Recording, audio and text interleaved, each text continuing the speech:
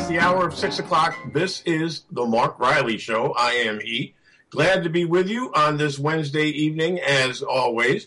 And we have some phone action. The phones are back up.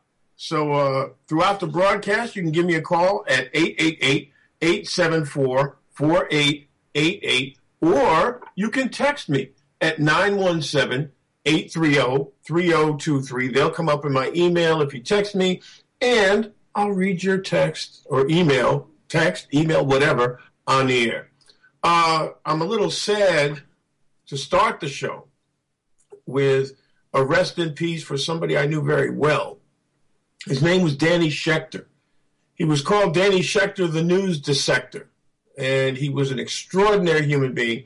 Passed away from pancreatic cancer at the age of 72. Danny did a lot of things journalistically, and he did them all well. He was the producer of an award-winning public television series, South Africa Now.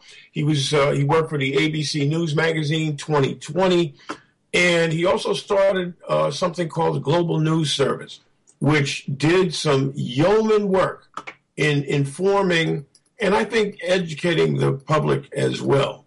Oh, wow. They're doing Danny Schechter programs for a year to honor him right here on PRN. The last time I saw Danny was at a big Washington march a couple of years back. Was organized by George Gresham from Local 1199 and my good friend, the late Bill Lynch. And Danny was just so, there was like a whole little media area. That most of these media outlets were progressive outlets. And Danny was just sort of kind of hanging out. And I was in the middle of doing a broadcast. I remember looking up and I said, wow, there's Danny Schechter. So when we went to break, because this was a commercial radio station, I went up there. I said, Danny, what are you up to, man? How you been? Blah, blah, blah. Nothing. And he told me a few things. I said, come on, man, you got to come on the air with me. And Danny and I spent about 15, 20 minutes talking. And it was always a joy to talk to this man. As I met, Charlene Hunter Gault actually aired and anchored a program called Rights and Wrongs, Human Rights Television that Danny produced as well. And, he was an extraordinary journalist, wrote 17 books. And this one is the one title which would sum it all up and would certainly make people aware. The more you watch, the less you know. News Wars, Submerged Hopes, Media Adventures. He also wrote a book called Madiba, A to Z, about Nelson Mandela. Just an incredible journalist, and he will be greatly, greatly missed. Now, how we do this program is as follows. I do top stories, about 4 or 5 top stories. Then we move to the lead story. And for those of you who are outside the New York area, the lead story this week is a New York-centric story. But the thing is, if you ever come to New York, this will have an effect on you because it's going to be about our subway system, which has seemingly gone to hell in a handbasket, even as last Sunday they raised the subway and bus fare to $2.75 a throw. And I think the monthly is going up to $116. It's just like some incredible increases. And there's no promise even of increased service, but we'll get to that. We'll get to that shortly. I want to start by talking about Congress and why this Congress, just like the last Congress, seems unable to get a whole heck of a lot done. And the interesting thing about this is that Republicans now control both houses of Congress, Senate and the House. But it looks like they're running into some problems trying to get anything done. New York Times says the process is already exposing cleavages within the Republican caucus between those who want to increase military spending, which they'll have to do through gimmickry, and those who want to reduce deficits. And if they get to a budget, if they can agree on a budget, then they're going to go after Obamacare, of course. And that will be the point at which the president will have to whip out the old veto pen and say, oh, no. Now, Here's some of the problems, according to the New York Times, with the new Congress. I emphasize the new Congress. One was the very well publicized fight over the budget for Homeland Security that funded Homeland Security. They did one thing for a week, and then John Boehner seemingly caved in, and they got something done. I'll give him that.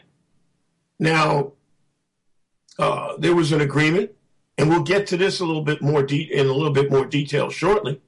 John Boehner and Nancy Pelosi hooked up a fix to ensure that Medicaid reimbursements for doctors rise enough that doctors continue servicing seniors. Despite agreement from leaders of both parties, looks like there's a problem.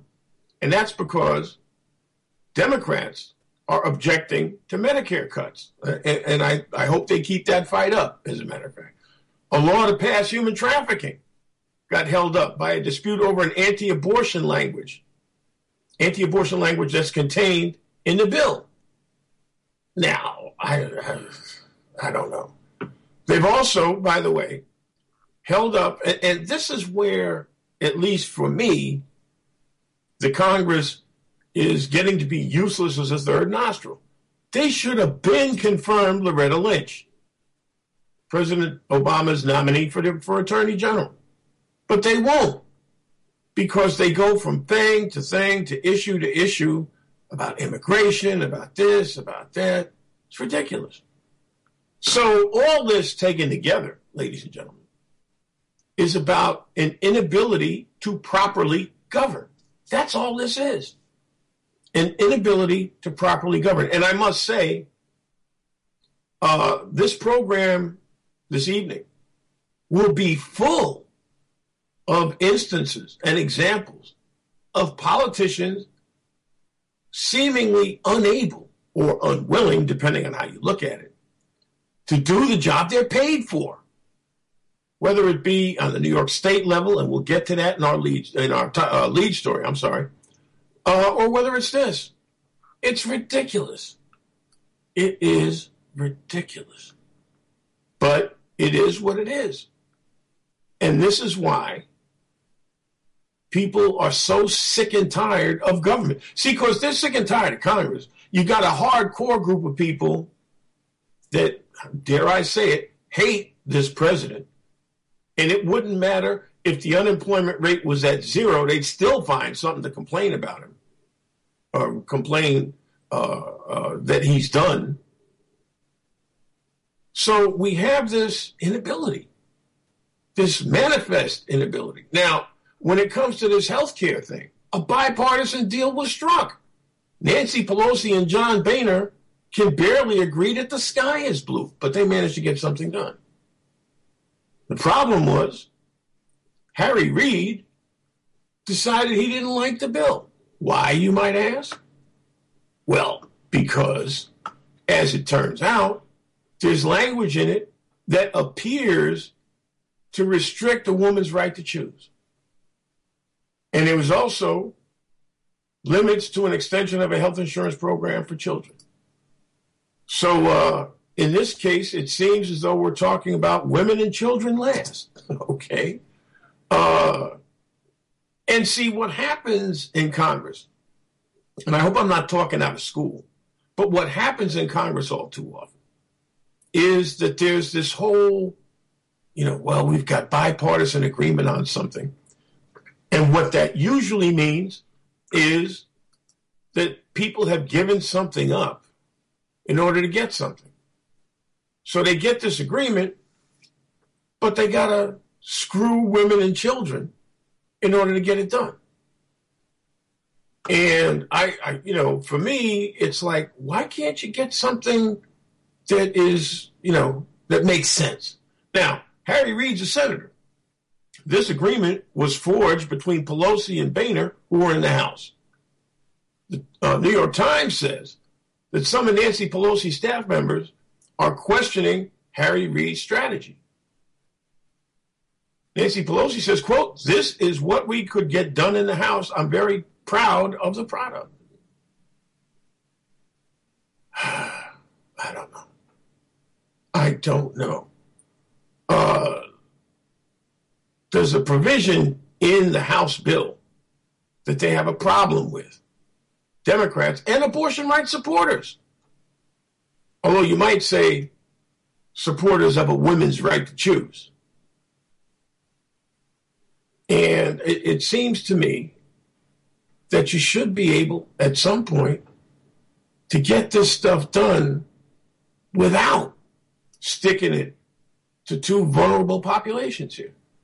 First of all, the Congress seems to want to, at every turn, place some kind of restriction on abortion. Now, federal funding for abortion has been gone for a minute, apparently. They've been putting restrictions on the use of federal money for abortion since the 1970s. After he signed the Affordable Care Act in 2010, the president issued an executive order stating that money provided in the law to community health centers generally could not be used for abortion services, except in the case of rape or incest or when the life of the woman would be endangered.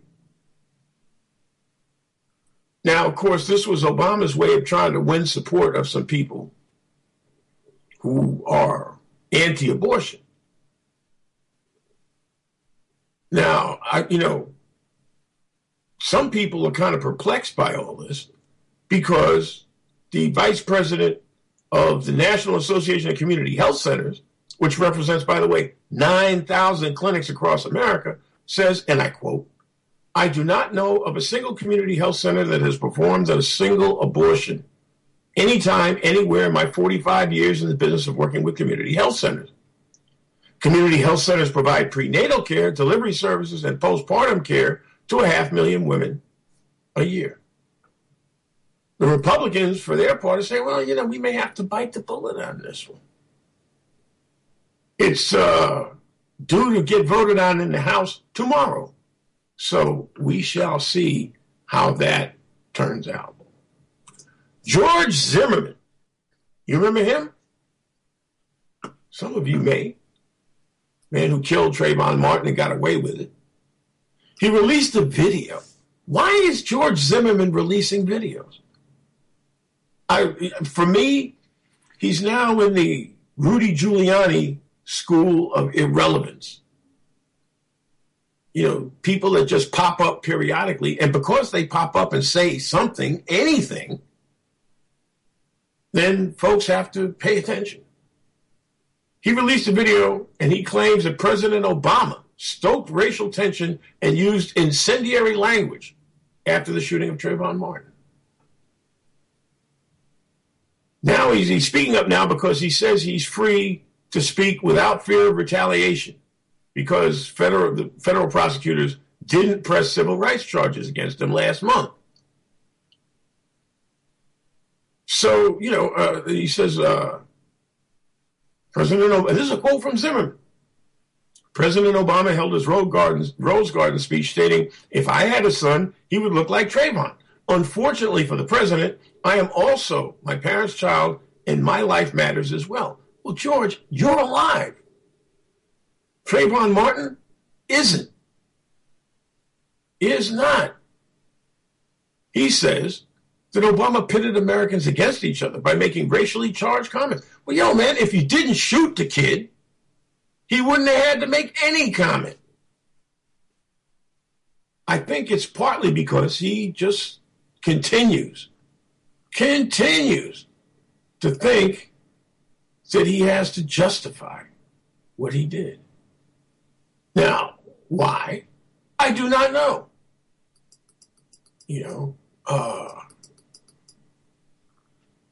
I guess it would be sad, except it makes my blood boil. It absolutely makes my blood boil that George Zimmerman is going to blame Barack Obama for inflaming racial tensions when he's the one that shot an unarmed black kid. As we talk about that, we ought to talk about Anthony Hill, a guy who was shot dead when he was naked.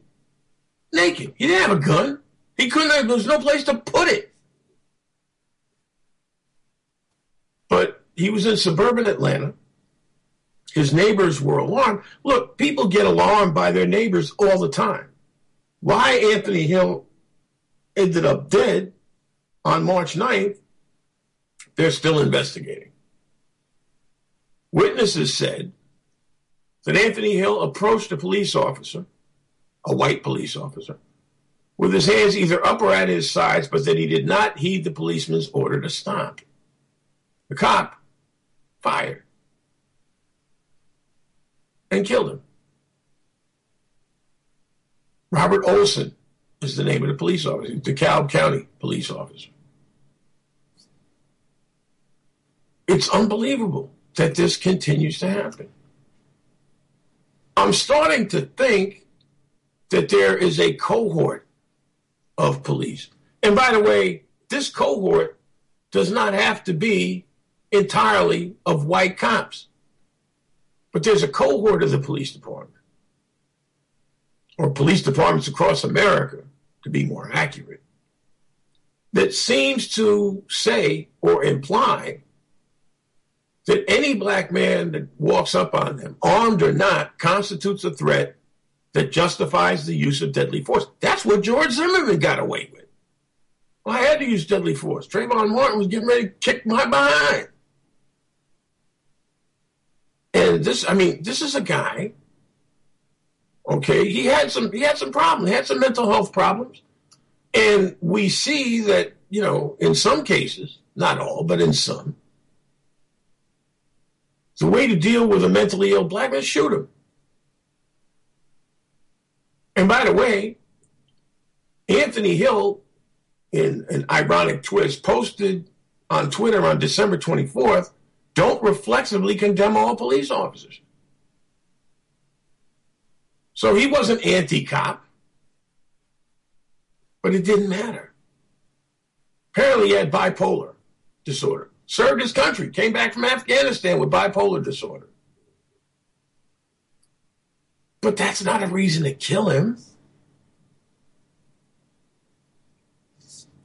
His family believes that, stripping down and walking around naked, that was a byproduct or a symptom of his illness.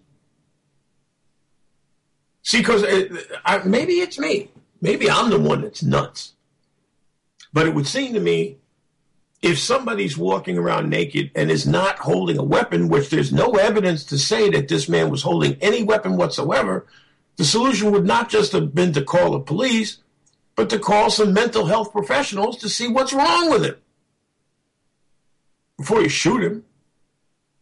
His father, also named Anthony Hill, asks, why would you go directly to deadly force for someone who clearly does not have a weapon?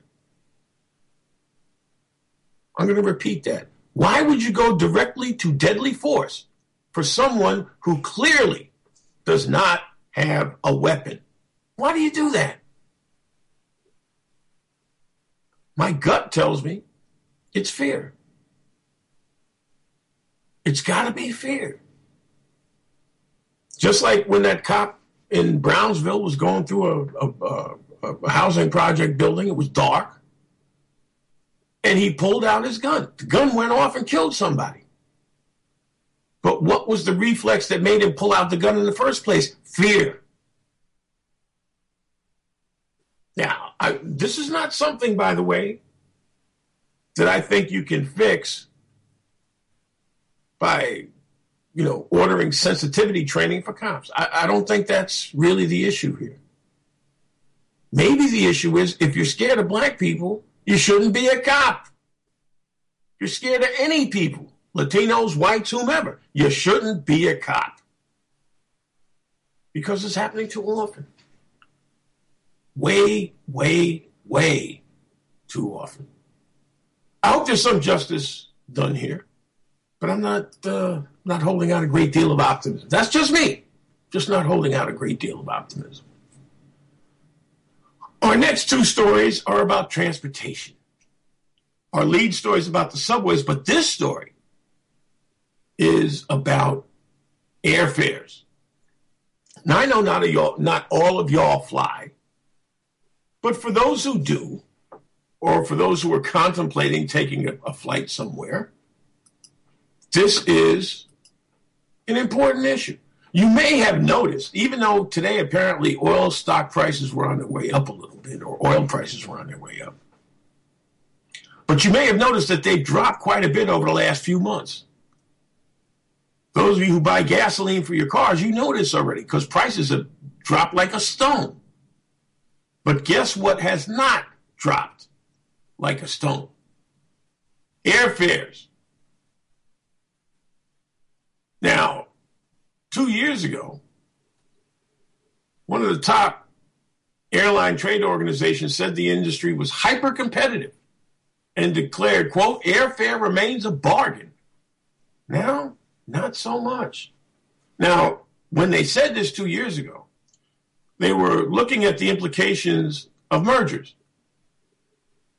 between between American and U.S. Airways, and 2 years after United and Continental merged. Now, according to the New York Times, not according to me, far from hyper-competitive, the airline industry is looking increasingly looking like an uncompetitive oligopoly. Over the last year, oil prices dropped more than 50%. But the airfares are not dropping. Not even by a little bit, in fact. And it looks like all this merger mania between the airlines, which leaves us with four, Delta, United, Southwest, and American U.S. Airways, and they don't deliberately compete on some routes across this country. What happens is the net result is the prices for oil, which, by the way, that's what they use for jet fuel, they're going down, but airfares aren't going down. Now, the industry will tell you, well, they were locked into paying higher prices because they hedged contracts for the oil. They had hedge contracts that they entered into last year. And they say they're investing heavily. American Airlines, $2 billion in its fleet. Delta's upgrading. But in a marketplace that would be competitive, and by the way, the airline industry is not the only one. You can look at terrestrial radio and see some of the same economics of scale, as it were. But you'd think maybe an airline, maybe even two, would drop their prices so they could increase their market share. But no. They're keeping the airfares high. And he said, he didn't, let me be clear about who said this. Vinay Bhaskara. He's an industry analyst. He said, we are unquestionably living with an air travel oligopoly. Remember, this is the same management group that instead of allowing passengers to reap a modest reduction in fares, responded to the FAA's inability to collect taxes in mid-2011 by gleefully raising base fares to where total out-of-pocket costs were exactly the same, earning a windfall of $28.5 million per day. Per day. And politicians are speaking, Chuck Schumer is speaking out.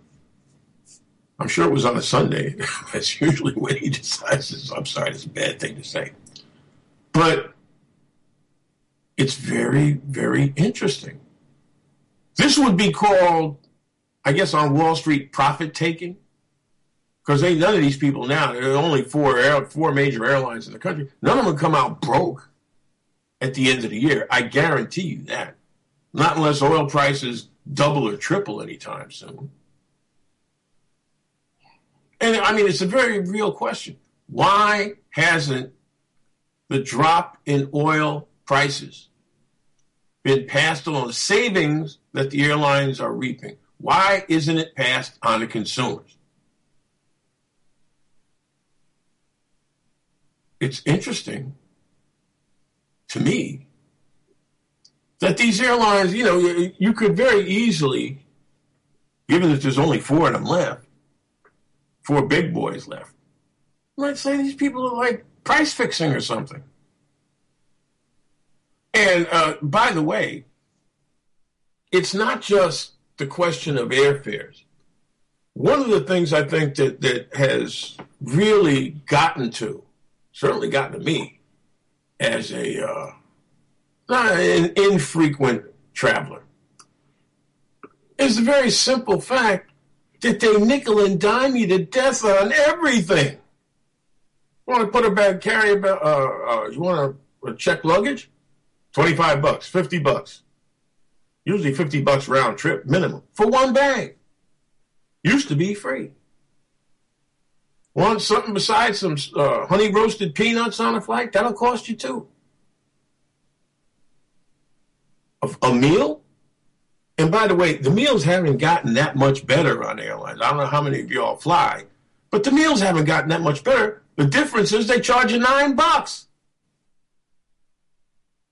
You know, I mean, they gussy up, what it is they're serving.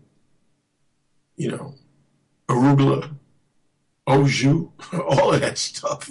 They put all of those fancy names on the food. It's a sandwich, okay, or you know, it's a salad. But they still charge you more. So they're making out like freaking bandits. These airlines. And who, of course, is getting screwed? Who else? Who else but the consumer? And, you know, the problem is people who fly are not going to jump on trains as a protest against airfares staying the same or increasing while the cost of fuel is dropping. It's too abstract a concept. Plus, it takes too long to travel any place by train, and America's let its rail system go to hell in a handbasket. But it's just another way for the rich to get richer, for people to get more and more money. Jason, I want to take a real quick break, and then we're going to come back and discuss our lead story also about transportation, the decline and fall of the once mighty New York City subway system. It's 28 minutes past the hour of 6 o'clock.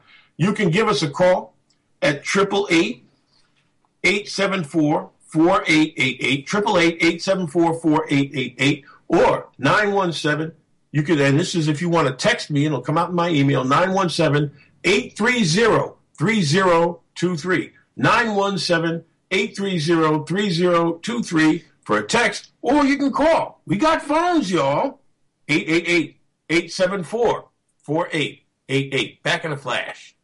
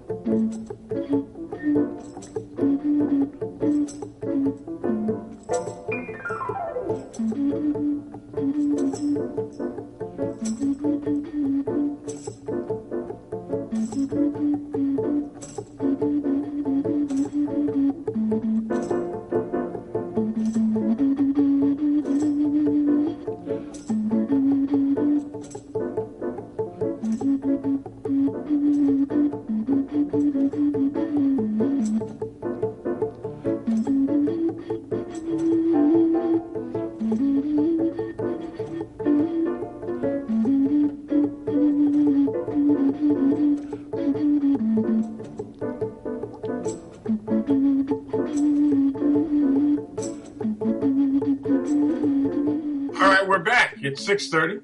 This is the Mark Riley Show. I'm Mark Riley. Doesn't make that much difference, but you have to say your name every now and then. And our number again, 888-874-4888. Or you can text me at 917-830-3023. Harriet from Bayside is on the line. Harriet, how you doing, my friend? I'm doing okay. Boy, did I miss talking to you. Well, I miss talking to you, too. I'm glad we got you got to give Jason and all the folks at PRN all the credit because they took a really hard hit, but they came back up and got things rolling. That's what I like to hear. All right. And one thing I want to say, very sad, rest in peace, 7 Sassoon children. Oh, yes, for sure. The children who died, some people would call it religious fanaticism. I would just say they should have had a smoke alarm on each floor. Yeah. A smoke alarm would have been nice. Yeah, that was so sad. Very true. I agree with you 100%. The other thing I wanted to talk about is something I'm happy about. I like the new state assembly leader. Oh, Carl Hastie. Yeah, he seems to have as much fight in him as Shelley Silver had. But, here's the problem, Harriet. Yeah. It's not so much the individual players in Albany, not to me anyway. The problem is the process. It's the same 3 guys, although now, obviously, it's not Shelley anymore. It's going to be Carl Hastie, Governor Cuomo, and Dean Skelos. The 3 of them are going to get in a room, and they're going to figure out how New Yorkers are going to live till next year. Period. Now, I don't have a problem with that. No? I don't have a problem with 3 men in a room. For me, one problem is there's no women. Well, that's the fault of the electorate. The electorate doesn't elect a speaker? The electorate has to elect, or they have to be more powerful women, but the ones they have now, they're okay. Dean Skelos is a Republican, and Republicans like him. I don't like him because I'm not a Republican. I understand. Look, it's not, see, again, Harriet, it's not the personalities to me. Yeah. What I was afraid of is because Hastie is new and Cuomo is the way he is, that he was just going to roll over and let them pass that new education thing that Cuomo wants. And Hastie said nothing doing. And Hastie's pushing back. Remember, Hastie's a former school teacher, All right. And, he fought this, and it's not in the budget anymore. What you do with the bully? One. I give him credit. I give him all the credit in the world for that because it may have been in the old days. Shelley says to Cuomo, "Okay, well, I'll give you this in exchange for this," and that may have happened here. But yes. Part of the problem for me, Harriet, is that there's no real daylight in any of this. Yeah, but you can use your imagination and see what happens. Now, as far as the ethics is concerned, I think it was just a colossal witch hunt. What, you mean the one that got Shelley indicted? Yes. Colossal witch hunt. And if I'm going to be fair, the same thing with Michael Grimm. Oh, okay. All right, yeah. Well, bipartisan witch hunt. That's all political witch hunting. But now, actually, in both cases, it was the feds that went after these guys. It wasn't state and local people. All right. Who gave the feds that idea? What do you mean? The idea that they didn't dream it to investigate it. Who was behind it, I wonder? Well, with Shelley Silver, there have been questions for a very long time. Part of this has to do with the fact that lawmakers in Albany don't really have to tell you all that much about their outside income. Which, all right, either you have it that way, or you raise their salaries and say that they're full-time and they have no outside income. No outside income. I don't get a sense, Harriet, that they're really of a mind to do either one at this point. First of all, and let them leave it alone. State legislators get about $80,000 a year. Doesn't sound like much, but it's they're among the highest paid legislators in America. All right, but the cost of living in New York is very high, and they have to maintain 2 residences. They have to live in Albany. They have to be in Albany. They don't have to live there. Well, they have to stay there. They can't they get per diems for the hotel. Well, they still, whatever they get, it's not enough, because some would prefer to bring their families up there. Well, see, Harriet, that's really the crux of the problem. Whatever they're getting isn't enough, and some of them, not all of them, but some of them react to that by figuring out questionable ways to make more. And all kinds of political witch hunting, which I remember. There was Rostenkowski. They did the same thing to him. And Rostenkowski, he was from Illinois. Yeah. And he was good at what he did. That has nothing to do with whether or not they get you. Believe me. I know. If you do something that's questionable, they're going to get you. Yeah, I think it's because he's too good. And we have a very overly zealous U.S. attorney, Preet Bharara, very overly zealous. You know who he reminds me of, right? Rudy Giuliani. Ken Starr. Oh, Ken Starr. Oh, that was the, what was that, Whitewater? Yeah, Whitewater that ended up being more. Or less, depending. Listen, I got to run, Harriet, but thanks a lot for calling, all right? Great to talk to you, as always. Yeah, and you too. Take care. Bye-bye. Yeah, bye-bye. I want to get to this story. And again, there are other people that want to call. We got phones. You just heard Harriet. 888-874-4888 is our number. Or you can text me. 917-830-3023. And if I have text messages that come up on my email, I will read them on the broadcast. It's funny. Actually, it's not funny. A couple of weeks ago, and actually this was when I was coming uptown to do this show at the studios on Broadway and 83rd Street. And I changed trains at 59th Street. Took the A train up to 59th, changed for the number one, which goes up to 86th Street, which is routine, no big thing. I got tied up downtown, so I was running a little behind schedule. So I get to the train station at 59th Street, and it was not just packed, uber packed, okay? It was just after 5 o'clock. And I'm thinking, like, wow, this is unusual. Maybe there have been some backups or something. I stood there and watched, because I'm not a person who's going to sandwich myself on a train. It's just, I'm too old for that. I used to do that when I was a kid. When I was young, I would just climb between the cars and ride between the cars, although they say that's a lot more dangerous than it used to be. But I looked at this, and, people were literally turning their backs on a wall of folks at a door and just pushing their way into the train. And this happened on 3 consecutive trains. 3. There was just no room. Finally got a little bit of, pity of a dog flea whisker of a space on the 4th train. Now, okay, it happens. Ridership is up.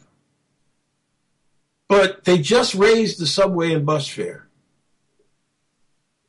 Monthly pass, $116.50. It used to be $112, and a decade ago it was like $81. Single rides, $275. The problem is, it seems like, if you ever listen to traffic reports or if you ever hear any mass transit updates, it seems like there are more and more delays, and this overcrowded platform thing is getting to be ridiculous. Now, I am a firm believer in the notion that overcrowded platforms are a function of the number of trains they run per hour, which, by the way, they very quietly cut back on a few years ago. The amount of time or the distance between trains on any track That's called headways. Okay, and there was a time in New York, I'm old enough to remember, when there were like 2-minute headways during the rush hour on virtually every line in the system. And the trains weren't that crowded then. Ridership has gone up like crazy. But the other indicators of the health of the New York City subway system, they're not good. Now, this weekend, here are the number of trains that are not running their regular routes. The 1 train, the 4 train, the 5 train, the 6 train, the 7 train, the A train, the C train, the E train, the N train, the Q train, the F train, the D train, and the S, which I assume is the Times Square shuttle. Now, on-time performance, the MTA, not me. The MTA says on-time performance is at 74%. So 3 out of every 4 trains are on time. Also means 1 out of every 4 trains isn't. They say they'd like to be at 92%. Why aren't they at 92%? You're getting more money. Y'all can't figure that out. Now, what they say, as far as this new increase is concerned, is that it's for salaries for employees. Okay. Which means essentially that they're not going to use a dime of this money to make the subways better for the millions of people every day who use them. And that number, by the way, is going up. And the MTA, in the most bizarre and twisted logic I think I've ever heard of, makes it sound as though the increased ridership and the troubles that come with it, that this is a testament to the good job the MTA is doing. Subway ridership keeps rising, and late last year started hitting 6 million on our busiest days. This is an incredible achievement after decades of deferred investment that left the subway system near collapse in the 1970s and 1980s. That was 30 years ago. And it was true then. But why does it have to be true now? So what Adam Litzberg, who I know his work, he used to work in, I think, for the Daily News, one of the newspapers. What he's essentially saying is that bad service is a function of increased ridership, and increased ridership is a testament to the great job the MTA is doing. What am I missing here, ladies and gentlemen? And I'm sorry to go on about this for people who are not in New York City, and I know a lot of you who are listening are not in the city of New York. But this is symptomatic of something that I think every group of people in cities and towns across this country ought to examine and ought to be up in arms about. And that is that this kind of woeful service becomes the new normal after a while. See, because people forget you got to pay more to ride the train. They'll forget. And the people that run the MTA know they're going to forget. And it is just like the gridlock that you have in Washington and the Congress. It is a failure of will on the part of politicians that the subway system is not better. You know, they have an MTA board that votes on fare increases. I can remember one person over the last decade that was on that board that voted against a fare increase. His name is Norman Seabrook. I know him well. I used to work for him. He voted no, and then he ended up getting booted off the board. It's like everybody get in line. And, you know, people, if you go in the subway, especially during rush hour, you will hear horror stories from people. You know, and now that we've got social media, of course, they got someplace to vent. Never mind, they can't even get the stinking the train, you know, the time boards up, the boards that tell you when the next train's coming. They can't even do that on more than the lines that are on now. And the current budget doesn't have any money to put them on anymore. The C train, according to this article in the New York Post, yes, God help me, I'm quoting the New York Post. The C train got their last new cars during the 1964 World's Fair. Now, the problem with that is there was no C train during the 1964 World's Fair. It's called the K line, or the KK line back then. But my good friend Gene Rushinoff, who knows, he works for the straphangers campaign, he summed it up in terms of the increase and the lack of service. It stinks. It's not good enough. As for their statistics, which says, by the way, the mean distance between repairs on the subway line or a subway car, the amount of miles a train can go without breaking down. They'd like to be at 175,000 miles. Right now, they're at 141,000 miles. Gene Rushinoff says, quote, there are lies, damn lies, and transit authority stats. Between subways and buses, New Yorkers take 8 million trips a day. The overcrowding that is now being experienced, and I knew I wasn't crazy, this overcrowding hasn't been experienced since the late 1940s.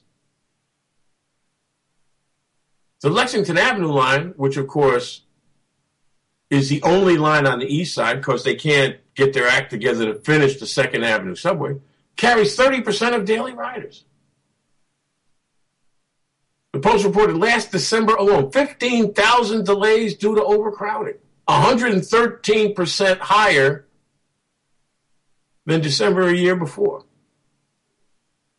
It's ridiculous. It is ridiculous. Now, I don't want to pile more bad news. Talking about the 2nd Avenue subway. And by the way, there were plans on the drawing boards to build that subway in the early 1920s. That's right, 1920s. Now they may stop construction. Now, the New York Post says the only person who can fix this is Governor Cuomo. You know what? I don't care who is the only person or persons that can fix this. It needs to be fixed. It's a disgrace. It is an absolute disgrace. And it's not just limited to the subway system. All over the tri-state metropolitan area, all over this area, you will see masses of delays and messes and detours and this and that and the other, all caused by a lack of maintenance, by a lack of due diligence. And beyond the ineptitude of the MTA or whatever other companies may be charged with fixing our decaying infrastructure, which of course nobody in Congress wants to spend a dime on, at least no Republicans. They don't want to spend a dime on any of this. New York City subway could run into the Hudson River. They don't care. They really don't. But politicians should not allow deferred maintenance. I don't care if it was in the 1870s. They shouldn't allow it because this is the net result. Subways that are overcrowded, roads that go through detours like you would not believe, traffic backups because you gotta stop traffic so there's only one lane. So cars going in one direction go through, the other cars sit back and wait, and then they have to change it and allow the ones that have been sitting for 5 minutes to go in the opposite direction. All of this stuff is happening.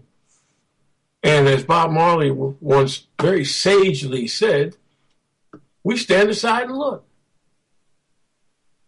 So if Governor Cuomo was the person to fix it, then fix it. Now, one thing that would fix it is an infusion of cash. Apparently, the MTA has $13 billion? No, $15 billion is what they need to maintain the status quo.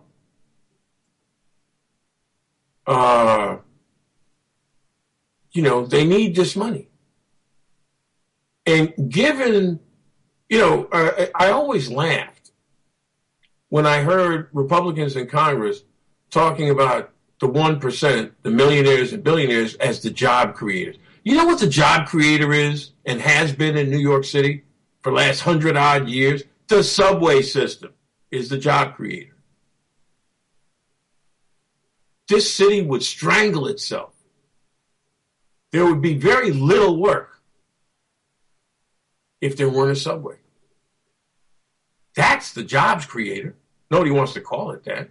And certainly nobody treats it like it's a jobs creator. Ladies and gentlemen, somebody needs to start. Ted Cruz.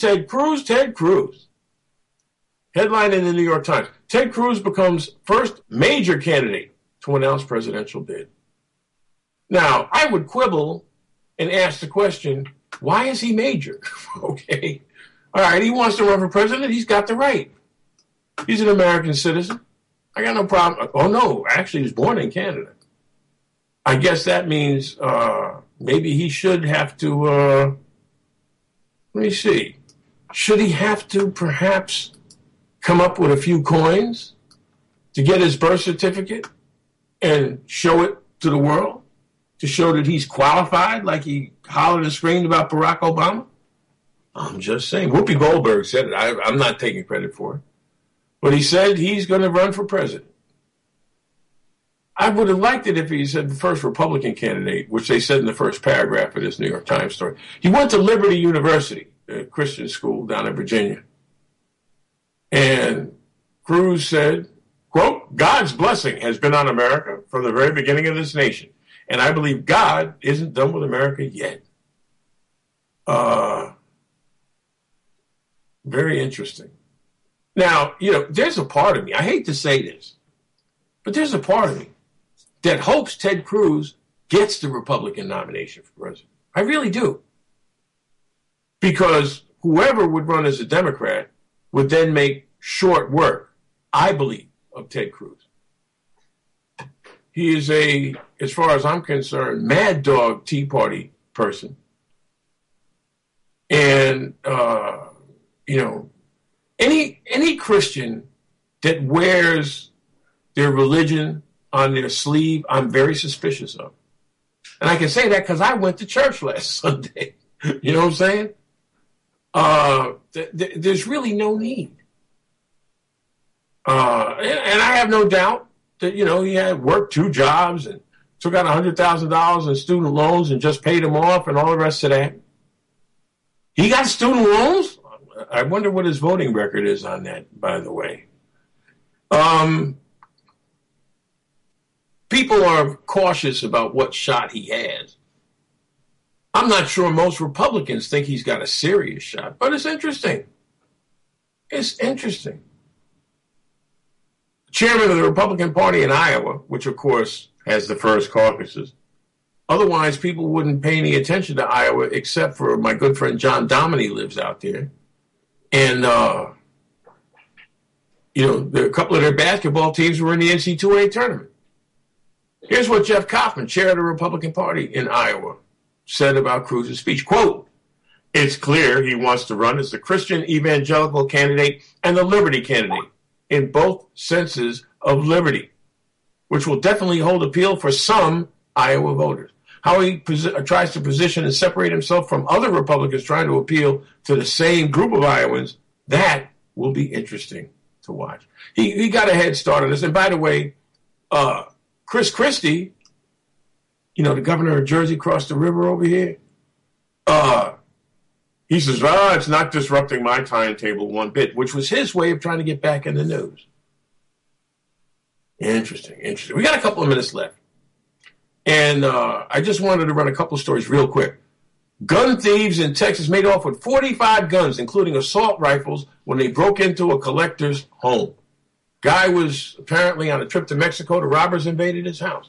They swiped the weapons, 1,000 rounds of ammo, jewelry, and a coin collection. Total haul of $200,000. My concern is for the guns and the ammo.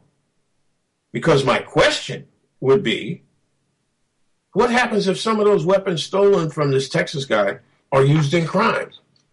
It's not outside the realm of possibility that they could be used in crimes in New York, in California, in Utah, wherever. The people who stole this, I'd be willing to bet, didn't steal all these guns to put them up in a collector's case like this guy did. They're going to move them. And what happens when and they're not going to move them on the legal market either. They're going to sell them to whoever's got the money. It's just something to think about. Why are New Yorkers still so enamored of the 212 area code? So a story in the New York Times says Manhattan area codes multiply, but the original 212 is still coveted. Do people know that there are actually folks who will, for a price, get you a 212 area code? I guess they hoard them or something.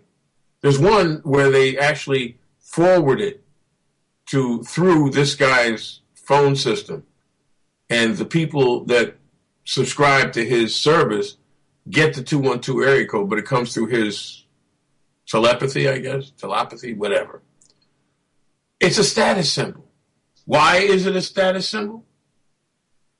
Why? Well, first of all, because it's Manhattan.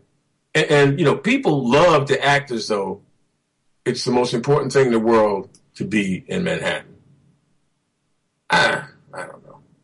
I mean, I live in Jersey, but I have a 917 cell area code, which most people who have any sense knows that's a New York area code. Who cares? I don't care. Although I do like to have some tenuous connection to the greatest city in the world. I was talking a minute ago about Ted Cruz. I'm almost done, party people. You hear, you know, he was one of the people who wants to dismantle, blow up, obliterate Obamacare, right? Well, he's going to use the program to obtain health insurance coverage. Quote, we will presumably go on the exchange and sign up for health care, and we're in the process of transitioning over to do that. That's because his wife is taking an unpaid leave of absence from her job at Goldman Sachs, and she loses her health care. And Cruz had been receiving coverage under his wife's employee coverage. I guess she must have a really good deal, because I thought all of those guys in Congress made out like bandits anyway. But Ted Cruz, the scourge of Obamacare, now wants to utilize Obamacare. And trust me, he has what he thinks is a logical reason for this, okay? Because I figure he can sign up for something, whatever he wants.